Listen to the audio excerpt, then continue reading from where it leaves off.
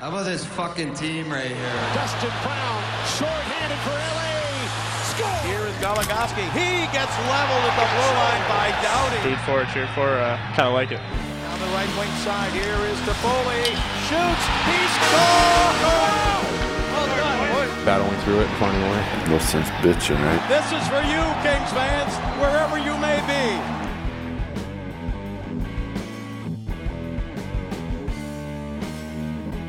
I feel like we gotta really take a moment, and we have enjoyed this already, but I feel like we have to again take a moment and really enjoy the fact that the Kings continue to be at the top of the Pacific Division. Yeah, it's pretty darn great.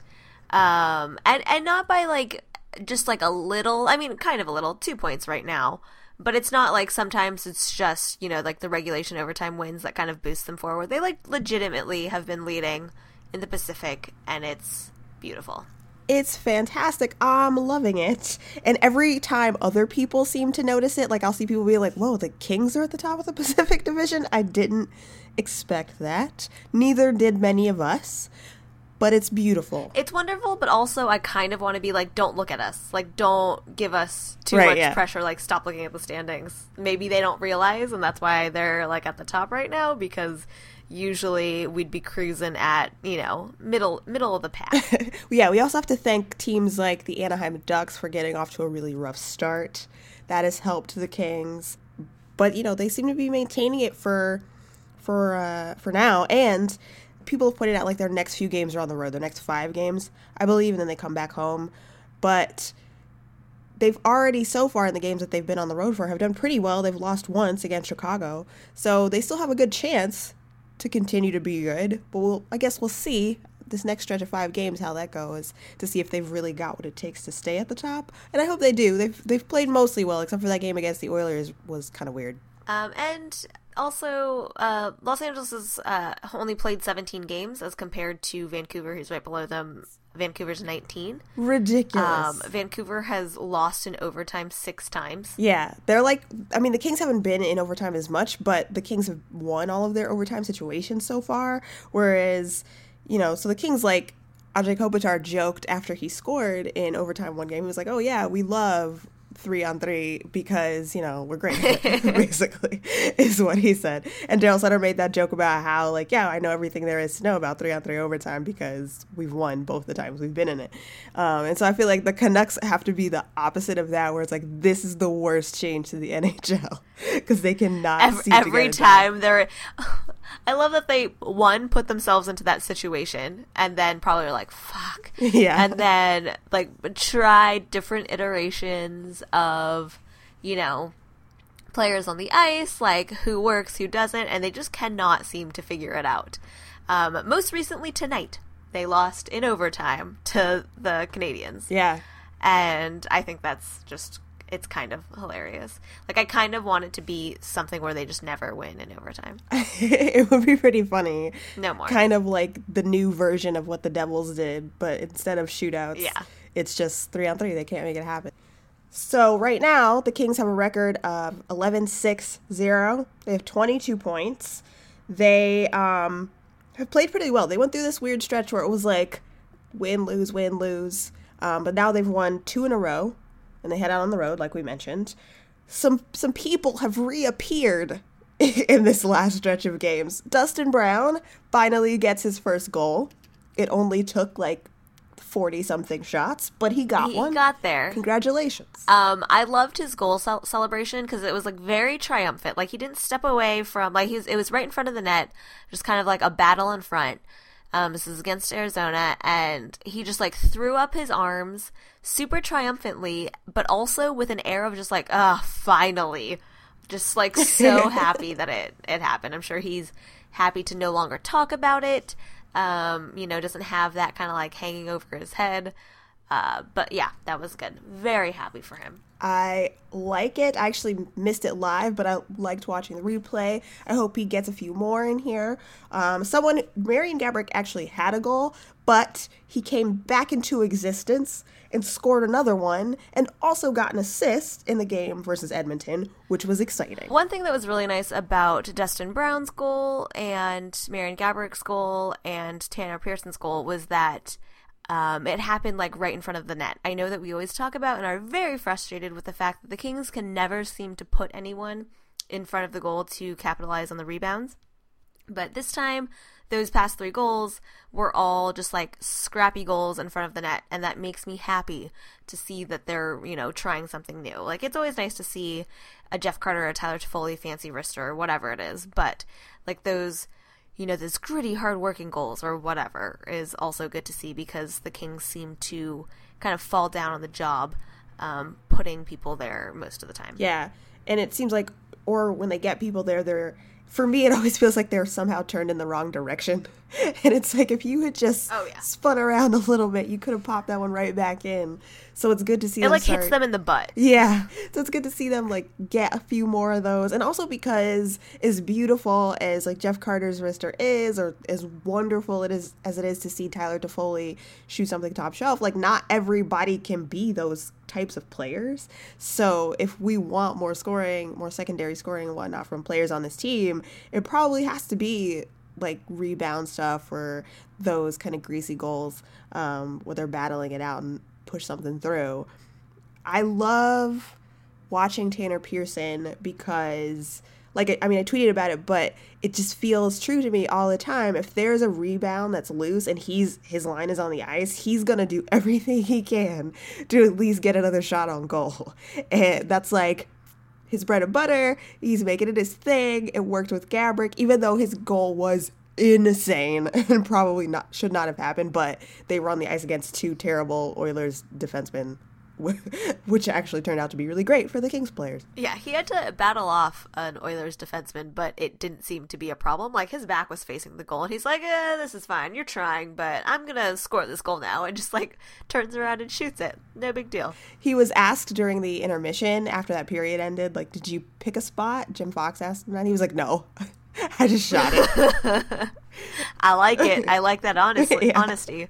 Because, I mean, really, yes, I understand, especially after reading a lot of those, like, player tribune pieces and people talking about what they think about going into taking some, like, crazy shot that none of us can make, or, like, some crazy save. Like, obviously, they're very cerebral. They know what they're doing. They can think faster than any of us, but I also like to hear that it's like, nah, I just shot it and was just like cross my fingers. Like, see what happens. Probably have like a general feeling of shoot high if you can, and then if it goes in, great.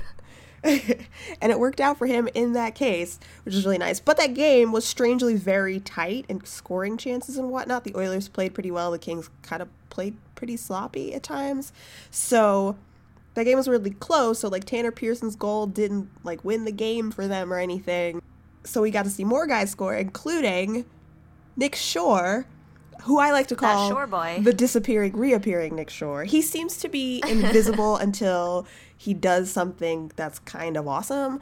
And this time it happened to be getting a go-ahead goal late in the game, in a situation where the Kings had given up the lead for, like, the 3rd time. Yeah, so he's doing well. Like, when he's given a shot, he's had some mishaps, but they haven't been so drastic that there's need to worry or anything like that. It's not, he's learning, but it's good to see that he's doing good things and scoring goals and getting more experience and time out there. Yeah, he's a young player, so he's not going to be perfect. And then some stuff is just like accidental silliness, like in the game against the Panthers. There was a point late in the game where he took a face-off and he won it, but he happened to angle it in such a way where it basically went right to where Jonathan Quick was and could have gone into the net. Luckily, Jonathan Quick got it, and, no harm, no foul, but I thought it was pretty funny. It would have been less funny if it had actually gone in, but it didn't. But I was like, oh, poor Nick Shore. He did a good thing, but it could have been a disaster. But the thing about him... Like when Braden McNabb just, like, angled a puck towards an opponent, and then they scored, and it was just like, oh, shit. Yeah. And he had to, like, apologize after. Yeah. Oh, poor Braden McNabb. That was a rough game for him. Yeah, it was not good. So the thing about Nick Shore, though, is people have started to notice and, like, wrote some pieces about it and stuff, but the dude really becoming very solid as the third-line center. Excluding Derek Forbort, who is technically a little bit higher, but has played, like, half the time, half the amount of minutes as Nick Shore at this point. Nick Shore is at the top of the Corsi 4. Like when he's on the ice, the Kings are friggin' amazing. It's like 61%, and that's 5-on-5. And he's awesome. He's like basically the sort of possession darling that, you know, people talk about with Jake Muzzin. Now we've got one in third line center, Nick Shore, so far. It would be cool to see if he sustains that. He's like basically the opposite of Andy Andrioff for me watching him.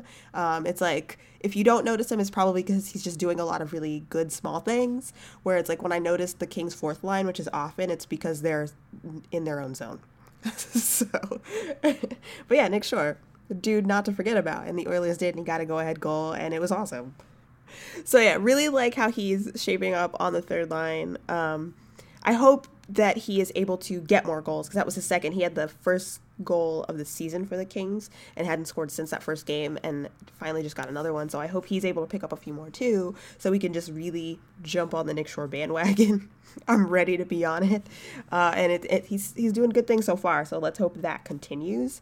Another player who is very much noticeable because he's talked about constantly, because he was probably, again, the splashiest trade the Kings made in the offseason, is Milan Lucic. But I don't actually have anything bad to say about Milan Lucic right now, and that's kind of why I think we should bring him up. How have you felt watching him with on that second line with Toffoli and Carter? I felt much better about it.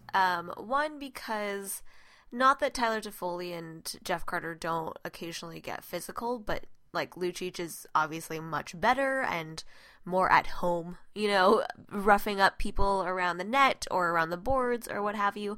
And so I think it adds like a little something extra to that line, you know, like not to say that he isn't skilled or anything like that, but he just like adds a little bit of depth where, you know, they can try new things that they might not have been able to try with someone else, because he's willing to kind of like put the body forward and do all of that. But he's been pretty good. He hasn't taken any dumb penalties as of late. You know, he hasn't been getting into too many fights anymore.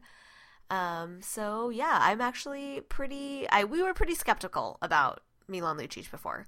But he has been doing pretty good.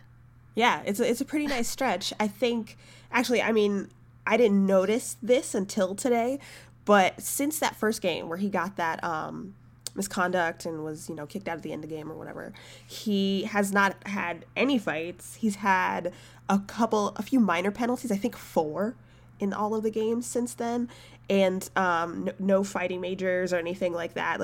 And he hasn't taken a penalty at all in the last 4 games. So it's a nice time. And also, I mean, I don't think it's been talked about how he's not the fastest dude, but I think because I was so worried about some of the other stuff, it is unfortunately a little easy for me to forget that he does have some skill, right? And so sometimes I'd be like, oh, there's no way he's going to get to this puck and get a shot off, and he has. I think he's fitting in pretty well with that line, and it's good to see. He's got 10 points in 17 games, so he's currently on pace to have about 48 by the end of the season, you know, through 82 games. So it's certainly entirely possible that we'll see him have like a 45 to 50 point season with the Kings, which is awesome. I have no complaints with that right there. He had actually a little point streak at the end of October. So yeah, Milan Lucic, good job so far. Yeah. I'm okay with it. Speaking of like the penalties though, the reason that he's not getting any is because, do you know who is? Andy Andrioff. He is currently 4th in the NHL in penalty minutes. So why? That's always fun. Every time he starts fighting, like half the time it doesn't really seem like there's a reason. What are you doing? What are you doing? And yet Daryl Sutter continues to play a 4th line of Kyle Clifford, Andy Andrioff, and Jordan Nolan. Who's supposed to score goals on that fucking line? God. Kyle Clifford? I mean, I just want him to score all the goals on that line. But that's the thing, is he does seem like the person the most likely, but like Kyle Clifford doesn't score a bunch of goals. So I don't know. Why do I have to watch Andy Andrioff so much? I don't know. It's really deeply upsetting though. In the Oilers game, Jim Fox had this moment where he was talking about the game before that, but he was like, Andy Andrioff, he's just seen possibly for the first time in his career an opportunity to be in the game in the final minutes, less than 3 minutes. And I wanted to just be like, let me stop you right there, Jim Fox, because I notice every time it's happened where late in the game that fourth line is out, Andy Andrioff is doing something. It's happened a few times. It wasn't the first time. It happens too much. So, that's what I mean. I notice Andrioff constantly because he's always doing something that frustrates me. Fighting is one of them. Yeah. Why? Dumb Stop penalties it. and fighting. He seems to be very good at that. Everything else, not so much. I just want to see Jordan Wheel play. How has Jordan Wheel been in 2 games so far? I don't know. Jeez. Anyway, I'm like, there were plenty of days where I'm like, you know what? Trust Daryl Sutter because he has done some really good things with this team and he has evolved in ways, but also sometimes I'm like, fight me, Daryl Sutter, because what is this lineup? Also, I'm deeply upset just because still, when we went to go see that Ontario Reign game, we couldn't see Jordan Wheel because he was up with the Kings, but he's not really up with the Kings because he's not getting any ice time. So what's the friggin' point? Just let the kid play somewhere. Please, do something. Please. I don't really want to fight Daryl Sutter, but if that's what I have to do, I will challenge him. You're gonna Winner. lose. Yeah. I could take him, I think. It would be fine. So yeah, lots of Andy Andrioff with penalty minutes. Lucic, none, surprisingly, at least not when it comes to fighting and stuff like that. He's had a couple stick penalties and whatnot, but, which Kings haven't really?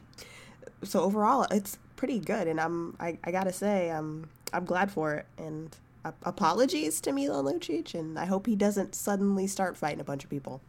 Yeah, he's doing so well. Let's keep with this. Yeah, and what made me think of it was because Hockey Night in Canada did a piece on him recently where he sat down and just talked about his reputation and how people say, when he's playing, don't wake the bear, once you get him mad, he kind of goes all out.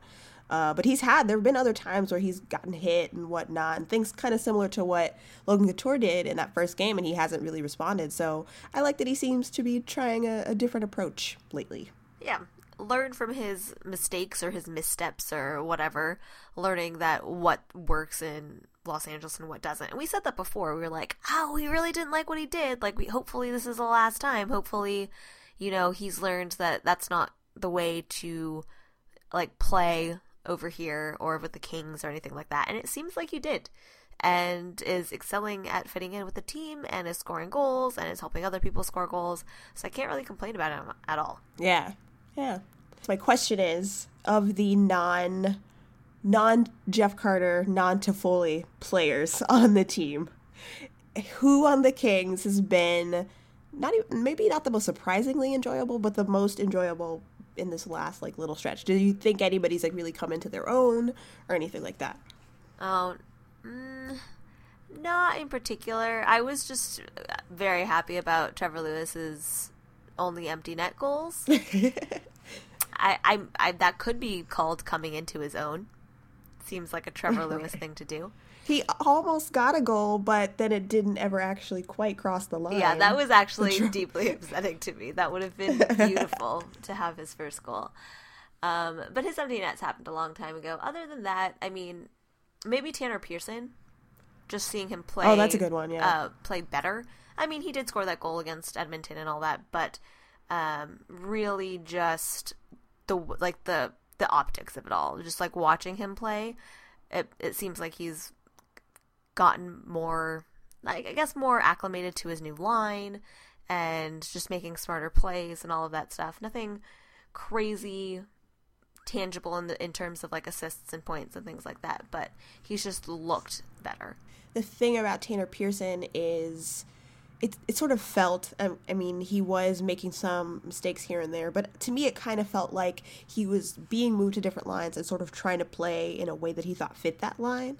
And I think Tanner Pearson is effective in a way where it's like you gotta have the speed, you gotta be the person who comes up on the second opportunities. That's where he seems to really excel. And it seems like once he sort of realized like, oh right, this is my thing again, it's starting to become a little bit more effective. Also, he, you know, instead of playing with like the third line or something, he got bumped up to play with Kopitar, which everybody looks better playing with Anze Kopitar, so that's cool too. Yeah, so that definitely boosted him a little bit more. But yeah, he's been just better at playing with all of the lines, I suppose, Kopitar or anyone else. So that's been good.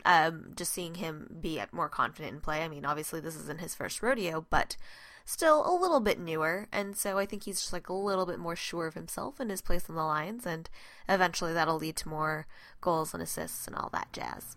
Yeah. Also, you know, we can't forget, like, he was out for a long time. Yes, that's true. So it's taken him a while to really get back into the rhythm of things, but I agree. I think it does look like he's really starting to take off again, and I hope that continues. I can't really think of anybody else who I'm like, dude, nice. I mean, he hasn't played very much, but I will say that when Derek Forbort plays, I like the progress that it seems. I haven't dug into it a whole lot, but he seems to be doing generally positive things. And I honestly didn't know what to expect from him. It took him so long to come through the King system.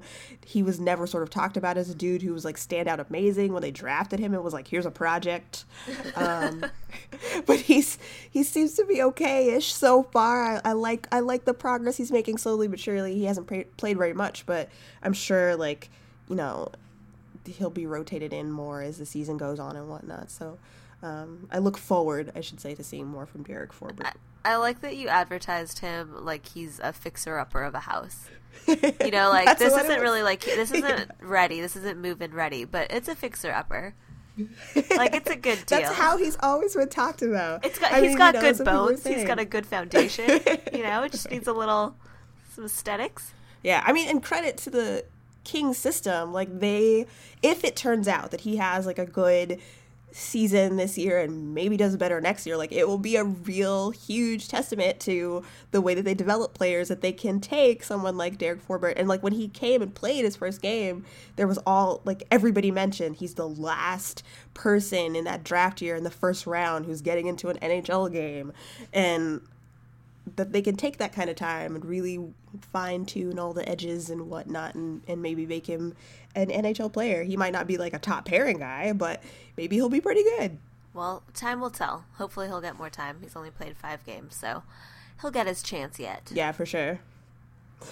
So, to talk about Jeff Carter, actually, for the moment, Josh Cooper from Puck Daddy did an interview with him, and the interesting thing, actually, before I talk about anything that was said in the interview, was sort of the reaction to it from other media being like, Jeff Carter's come a long way as a person who gets interviewed, and wow, like, he's opening up here. And it's in this way where it's like, I think people just aren't used to Jeff Carter saying a lot of words in a row. But I feel like that perception, even in the piece, Josh Cooper is like, says that he's perceived as like a surly grouch, but I've never gotten that impression from Jeff Carter as a LA Kings player. Oh, no, not at all. He's always been fairly forthcoming, or if he didn't have... I mean, I don't know. A lot of other people do the whole just, like, rough one-word answers, but don't necessarily get some sort of, you know, hard reputation from it, but Jeff Carter seems to. But, like, on the Kings side, he's always been more than willing to open up about what the Kings were doing right or what the Kings were doing wrong or where they could improve. So yeah, we haven't seen like that sort of reputation reflected in like his interviews here in LA at all. Yeah, I've heard rumors that he used to be kind of, I don't know if the word is nervous, but basically he used to kind of want a heads up about the kind of stuff he would be asked in interviews. It's rumors I heard. So maybe that's what they're referring to, that it seems like he was just more open in general. But I don't know, how would they know that from reading the interview? What it was like, what he was asked questions. I don't know. It was just very strange the way that everybody sort of reacted in the same way. Like, Jeff Carter's come a long way. When, at least as a person who has seen him interviewed and talked to in the LA market, he's just never actually seemed super reclusive. But I thought that was odd. Anyway. So he did this interview with Jeff Carter, and he talked about his career. He talked about living in like, the Hermosa Beach community. He touched a little bit on Mike Richards, and none of it was actually very groundbreaking, but I think, and possibly this is what was so surprising to people, is that he spoke directly to things like Dry Island, even though it's been years now. Okay, so he says about, playing on the Flyers and stuff. With the Dry Island stuff or whatever, there's a lot we can get into there, but we won't. And everything happens for a reason. And with me going from Philly to Columbus and then here, it's all worked out for me. I probably couldn't have ended up in a better spot for myself personally or my hockey career. It's been good. It worked out well. I absolutely loved my time in Philly. The fans there are unbelievable. They're demanding, which is good. When you're winning, there's not too many places as good to play as Philly. If you're losing, they're hard on you, but they're hard on you for a reason, because you're not performing. So I think like that kind of stuff, probably people were like, oh my God, he's actually saying things about Philadelphia, which he said a little bit in like post games when they play there and whatnot. But I think what people should be saying is, oh my God, I can't believe people are still asking about Philadelphia. Yeah, right. They still want to talk about his time in Philadelphia, but he answered it, and he talked about the fans. He sounds really respectful. I guess the other reason why I'm not particularly surprised is because we've heard things like, if there was a player who would be a GM on the Kings, it would be Jeff Carter, right? Like all his peers say that. So in my mind, I'm like, it's not surprising that Jeff Carter might be a little bit thoughtful, have opinions about things. He just doesn't readily share them without, a need to. And I told, if he was the type of person who needed to know, at least the vague direction of where an interview was going before he, said yes to it or whatever, I so feel him as someone who loves to overthink and prepare for whatever, interviews or questions or situations or things like that. Just being prepared, having all the information in front of you, I get it. You just don't want to sound dumb. You want to sound like you know what you're talking about. Give a good answer. Sure. He also then was asked about, well, I don't know what the actual question was, but his association with Mike Richards. There's a line actually in this article that says his association with former Kings forward Mike Richards could also tarnish his image somewhat, looking at the state of Mike Richards' life and the state of Jeff Carter's life. I would say that's not really true, but no, maybe. Not at all. We all like to talk about the fact that, reunited and it feels so good or whatever, but we're also adults who understand that they are two separate people. So, no, Mike Richards' image being tarnished, if it is tarnished, or I guess it is, does not affect Jeff Carter at all. Yeah, and he apparently quick to remind people that he is his own person. He says, quote, all that where it's me and him is really, no offense, but it's just the media talking. We played against each other in junior, and then we got drafted to Philly together and came into Philly at the same time, and World Juniors, and pretty much every team we've played on since we've both been on that team. It's fair to say, but we were both totally different players and never really played that much together, maybe here or there. And I think they did play together more in Los Angeles, but he's right, they didn't play together very much at all in Philadelphia, but I was amused by him being like, look, it's just the media narrative. We're two people, actually. Jeff Carter would like you to know he is independent. He can think for himself. He scores his own goals. Thank you. He's not a part of some, name smush or where you can only say two names together always. You can just say Jeff Carter. You don't have to say Jeff Carter and Mike Richards. That's well in the past now. Yeah. Oh, that's sad. It is a little. Yeah, but I thought that was kind of amusing, but also nice, because I do think, it's worth noting. I mean, we talk about it constantly, but worth being reminded for the greater hockey fandom out there. The Jeff Carter is a really good player and has really come into his own in a different way in Los Angeles, and he seems real comfortable and happy, and I thought that was cool to read about, too. I love that, he's not someone who really, and he says it in the article too, doesn't really strive for recognition or, try to be big and loud to get people to write about him. But the line that the article ends on is him talking about, I don't need that recognition. I just like to come and do what I do and help the team whatever it may be.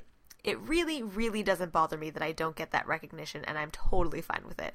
I feel like he's just like emphasizing, don't make me famous. Please don't make me be like those other guys in big media markets. I like living with my 3 crazy looking dogs and my wife on the beach. Like, this is cool. Just let me chill. Jeff Carter does not want to be a star.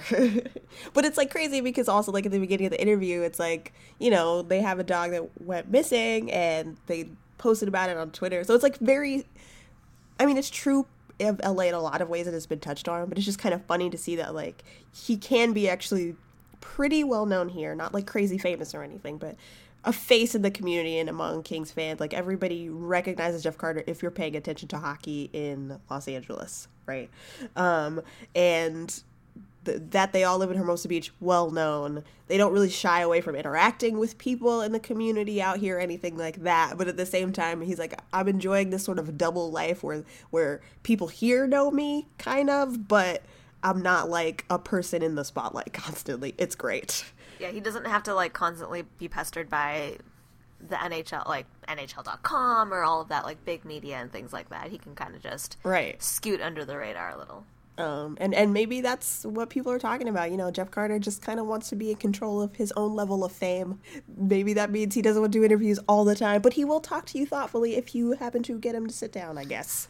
I love the Jeff Carter years. Or the LA Kings years of Jeff Carter. They're really, really nice. Yeah, it's just pleasant. Exactly. It's not like nothing to be like super effusive about, but it's just like, it's very comfortable. It's very pleasant. Right. I feel like Jeff Carter does about his own career, so it's worked out. So that was a cool piece, and it was interesting to see him touch at least kind of, not even on Mike Richards and where he is now, but just the fact that you know, that they're linked still, and it's something that's brought up, and he's kind of like, I don't need us to be, basically. Also, I think something like that is, or contrasts with some of the other stuff we're hearing around the league. Like, have you seen all of this stuff from other teams where it's like frustrated, and not even just like the teams that are losing really badly or anything like that, but just teams in general. I mean, the Ducks were losing a lot, and Ryan Kessler, after they lost to the Islanders, just said, like, in an interview, we have to get back to having fun and it being loose around here. It's like walking on eggshells around here right now.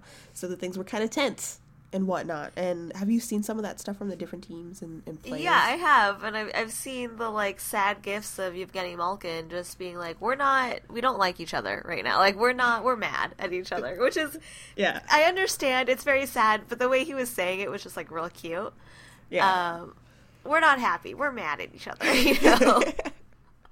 We're not playing right, but that was kind of funny. But I have been seeing that there's been a lot of tension within, like, it's less, you know, that was a bad game, you know, we weren't connecting, which is kind of your standard hockey, you know, quote at the end of a bad game. But this was the quotes that we've been hearing around the league have been more like, oh, it's just, like, not good in the locker room, you know, like, or we're not happy with each other, or just, like, everything is not great. Yeah. The two quotes from Evgeny Malkin, which you mentioned, are, quote, we're not playing right, we're not working hard, it's tough right now, we're mad at each other. And then he says a little later on, we're a little mad at each other, we're not happy, but it's the beginning of the season, it's a good time to stop and move forward. I feel like it was in something else, maybe in, like, the larger quotes or whatnot, and like Ryan Kessler obviously mentioned, but I think it's interesting how guys keep bringing up the idea of, like, we have to be having fun in order for this to work. And, like, with the Penguins, they don't have a bad record or anything. They're not scoring as much. People have talked about how, like, Sidney Crosby only has, I think, 2 goals so far this season. It's just not what people expected from a team with that much offensive power on offense. And so it's that quote of being like, we're a little mad at each other, we're a little frustrated because things aren't going well, but it's like a contrast to like what's happening in LA right now, where, I mean, not that anybody's being super effusive, but everybody seems pretty chill. Yeah, they're taking the losses as they come, talking about like, we didn't really click, let's move on, but nothing like, we're just like, it's not good in the locker room, like we're not happy with each other, we're not having fun anymore, like none of that. So a lot of teams seem to be in a dark place right now. Which also made me think, of course, when I started seeing quotes like this and stuff, is will we hear about a team doing something like, I don't know, barricading the coach out of the locker room with trash The trash can incident? Will the trash can incident become like a league-wide thing? A league-wide way to fix your problems is to just barricade yourself into the locker room? Maybe. Yeah, because, I mean, when that happened, the Kings had, like 1 win in, like, 8 games or something crazy like that? I don't remember exactly now, but it was absurd. 1 or 2 wins in, like, an 8-game stretch or whatever, and then they went on, like, an 8-game winning streak or something. It was ridiculous.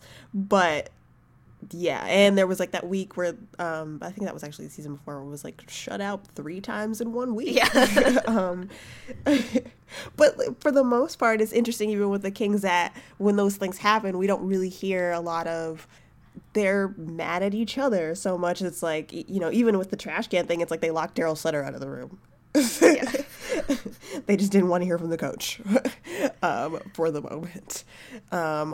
We won't really hear that anymore going forward because Justin Williams is not on the team, but instances of him sort of sensing frustration in the locker room and saying things like, don't give up on us kind of stuff. It's just interesting to me the way the Kings have dealt with things like lack of scoring, which has been a trend for them, versus teams that are maybe going through that kind of thing now. Teams like the Ducks who are used to it, teams like the Penguins who are used to it, and people are like, oh my God, like these quotes, players are frustrated and kind of freaking out about it. And we're like, yeah, I've been there, done that. Yeah, it's all the time. It's happened. It'll be okay. Yeah. But I am also just glad that the Kings continue to be at the top of the Pacific Division, and this so far does not apply to them. And I was just thinking about that, just like them not, scoring as much. Also with how, like, Tyler Toffoli is 4th in the NHL in goals.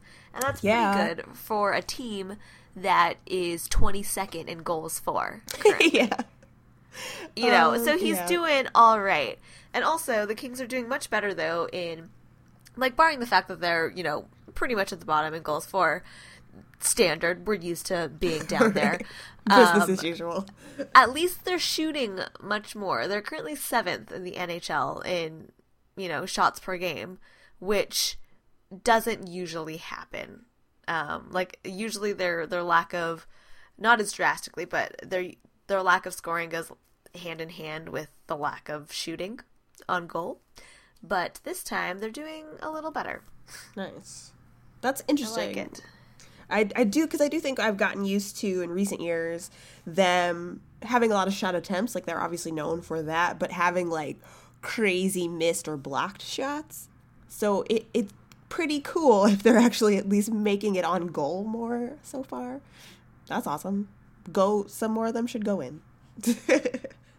So, okay, before we get out of here, we have to talk just a little bit about crazy rumor from last week, which was Patrick Marleau rumored to have said that he would be okay with being traded to 3 teams in the NHL.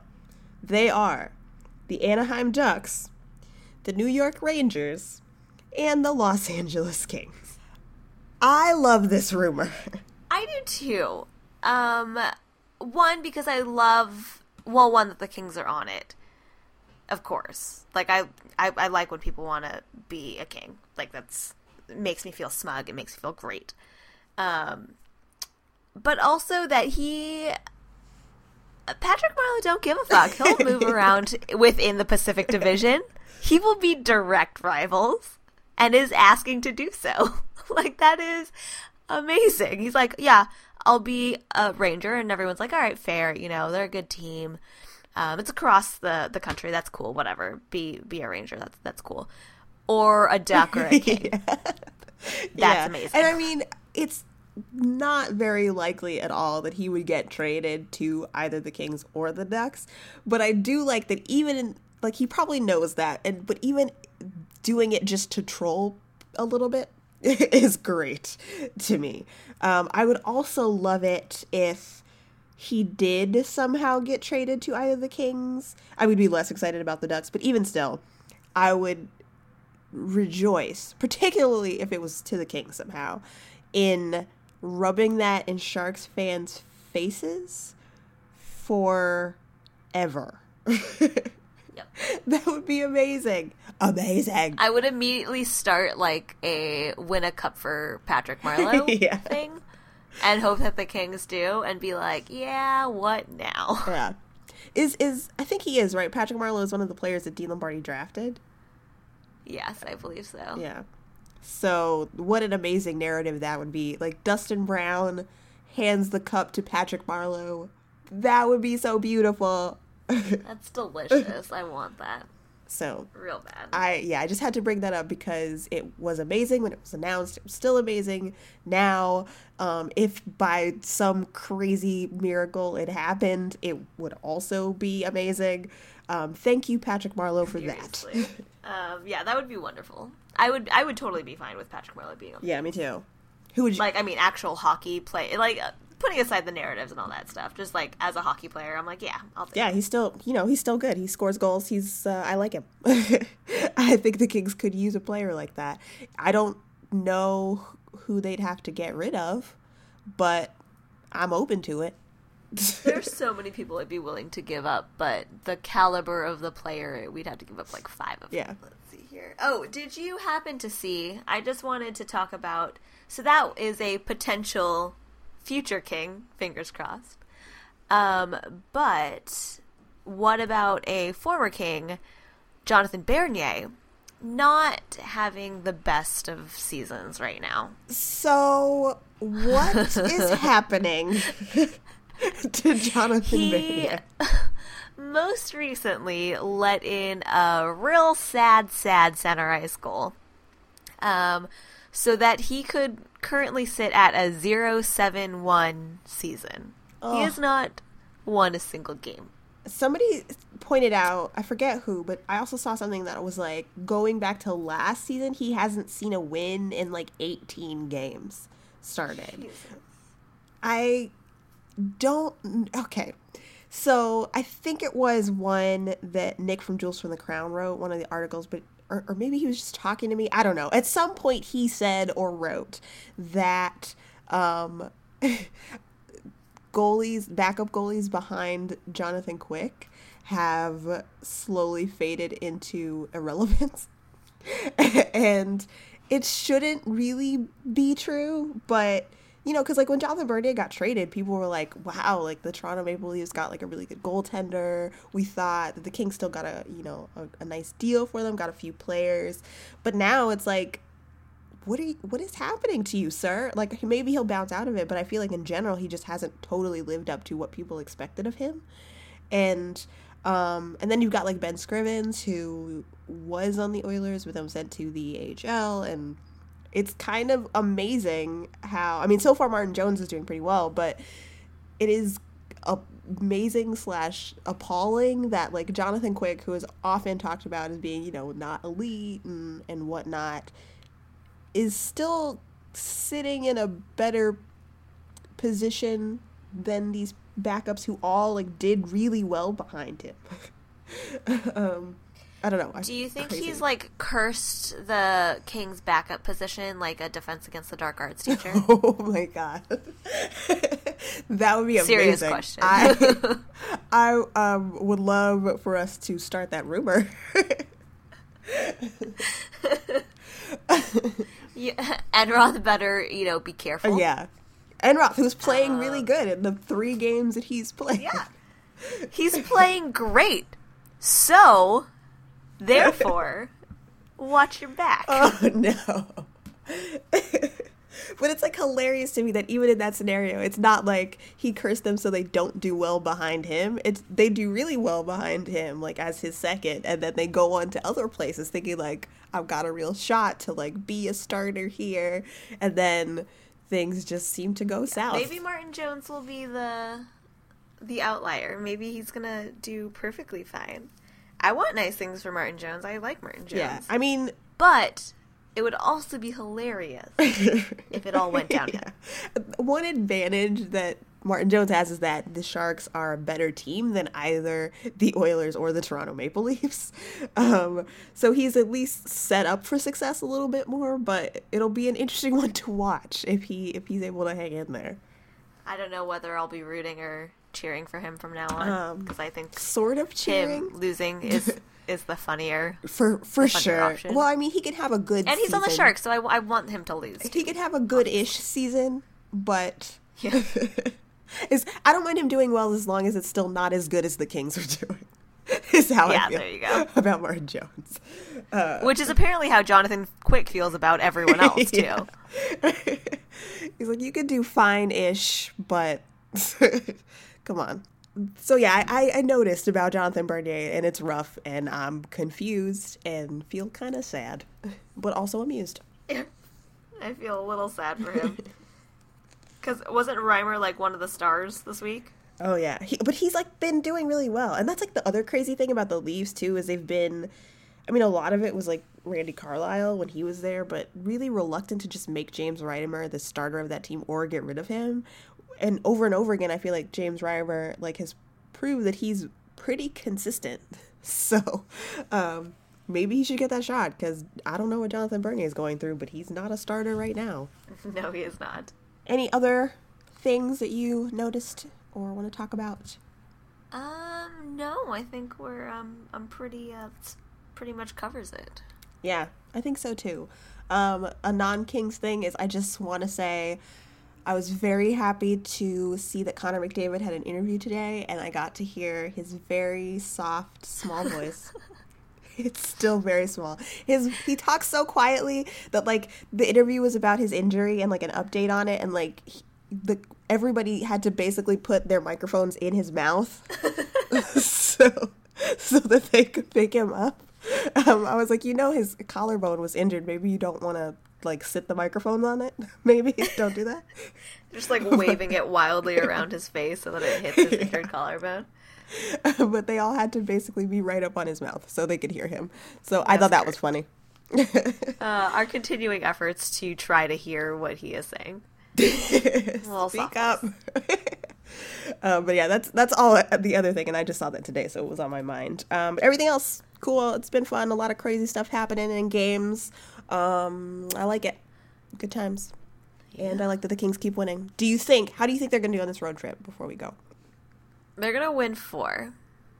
Nice. I like it. It's a 5-game road trip, right? Yeah. Flyers, Red Wings, Hurricanes, Panthers, Lightning, which is the game that they lose. God. Tempted to say the Hurricanes. Oh. I don't know, actually. Yeah, that's kind of tough. I think it's because things like the Lightning are an excellent team, but the Kings have been doing fairly well against them, at least in the past. So like that doesn't worry me as much. I don't know. I'm gonna say the Red Wings. Well, that's fair. If we're going with the win 4, lose 1, I say they lose against the Red Wings. However, when they were playing against like the Flyers the last couple times, they've weirdly made their goaltenders look amazing. So they could surprise you, the Los Angeles Kings. But I'll say the Red Wings. You know what? I'm going to stick with the Hurricanes. And this is just because I remember last season I was driving back from San Francisco listening to the Kings play the Hurricanes, in which they lost.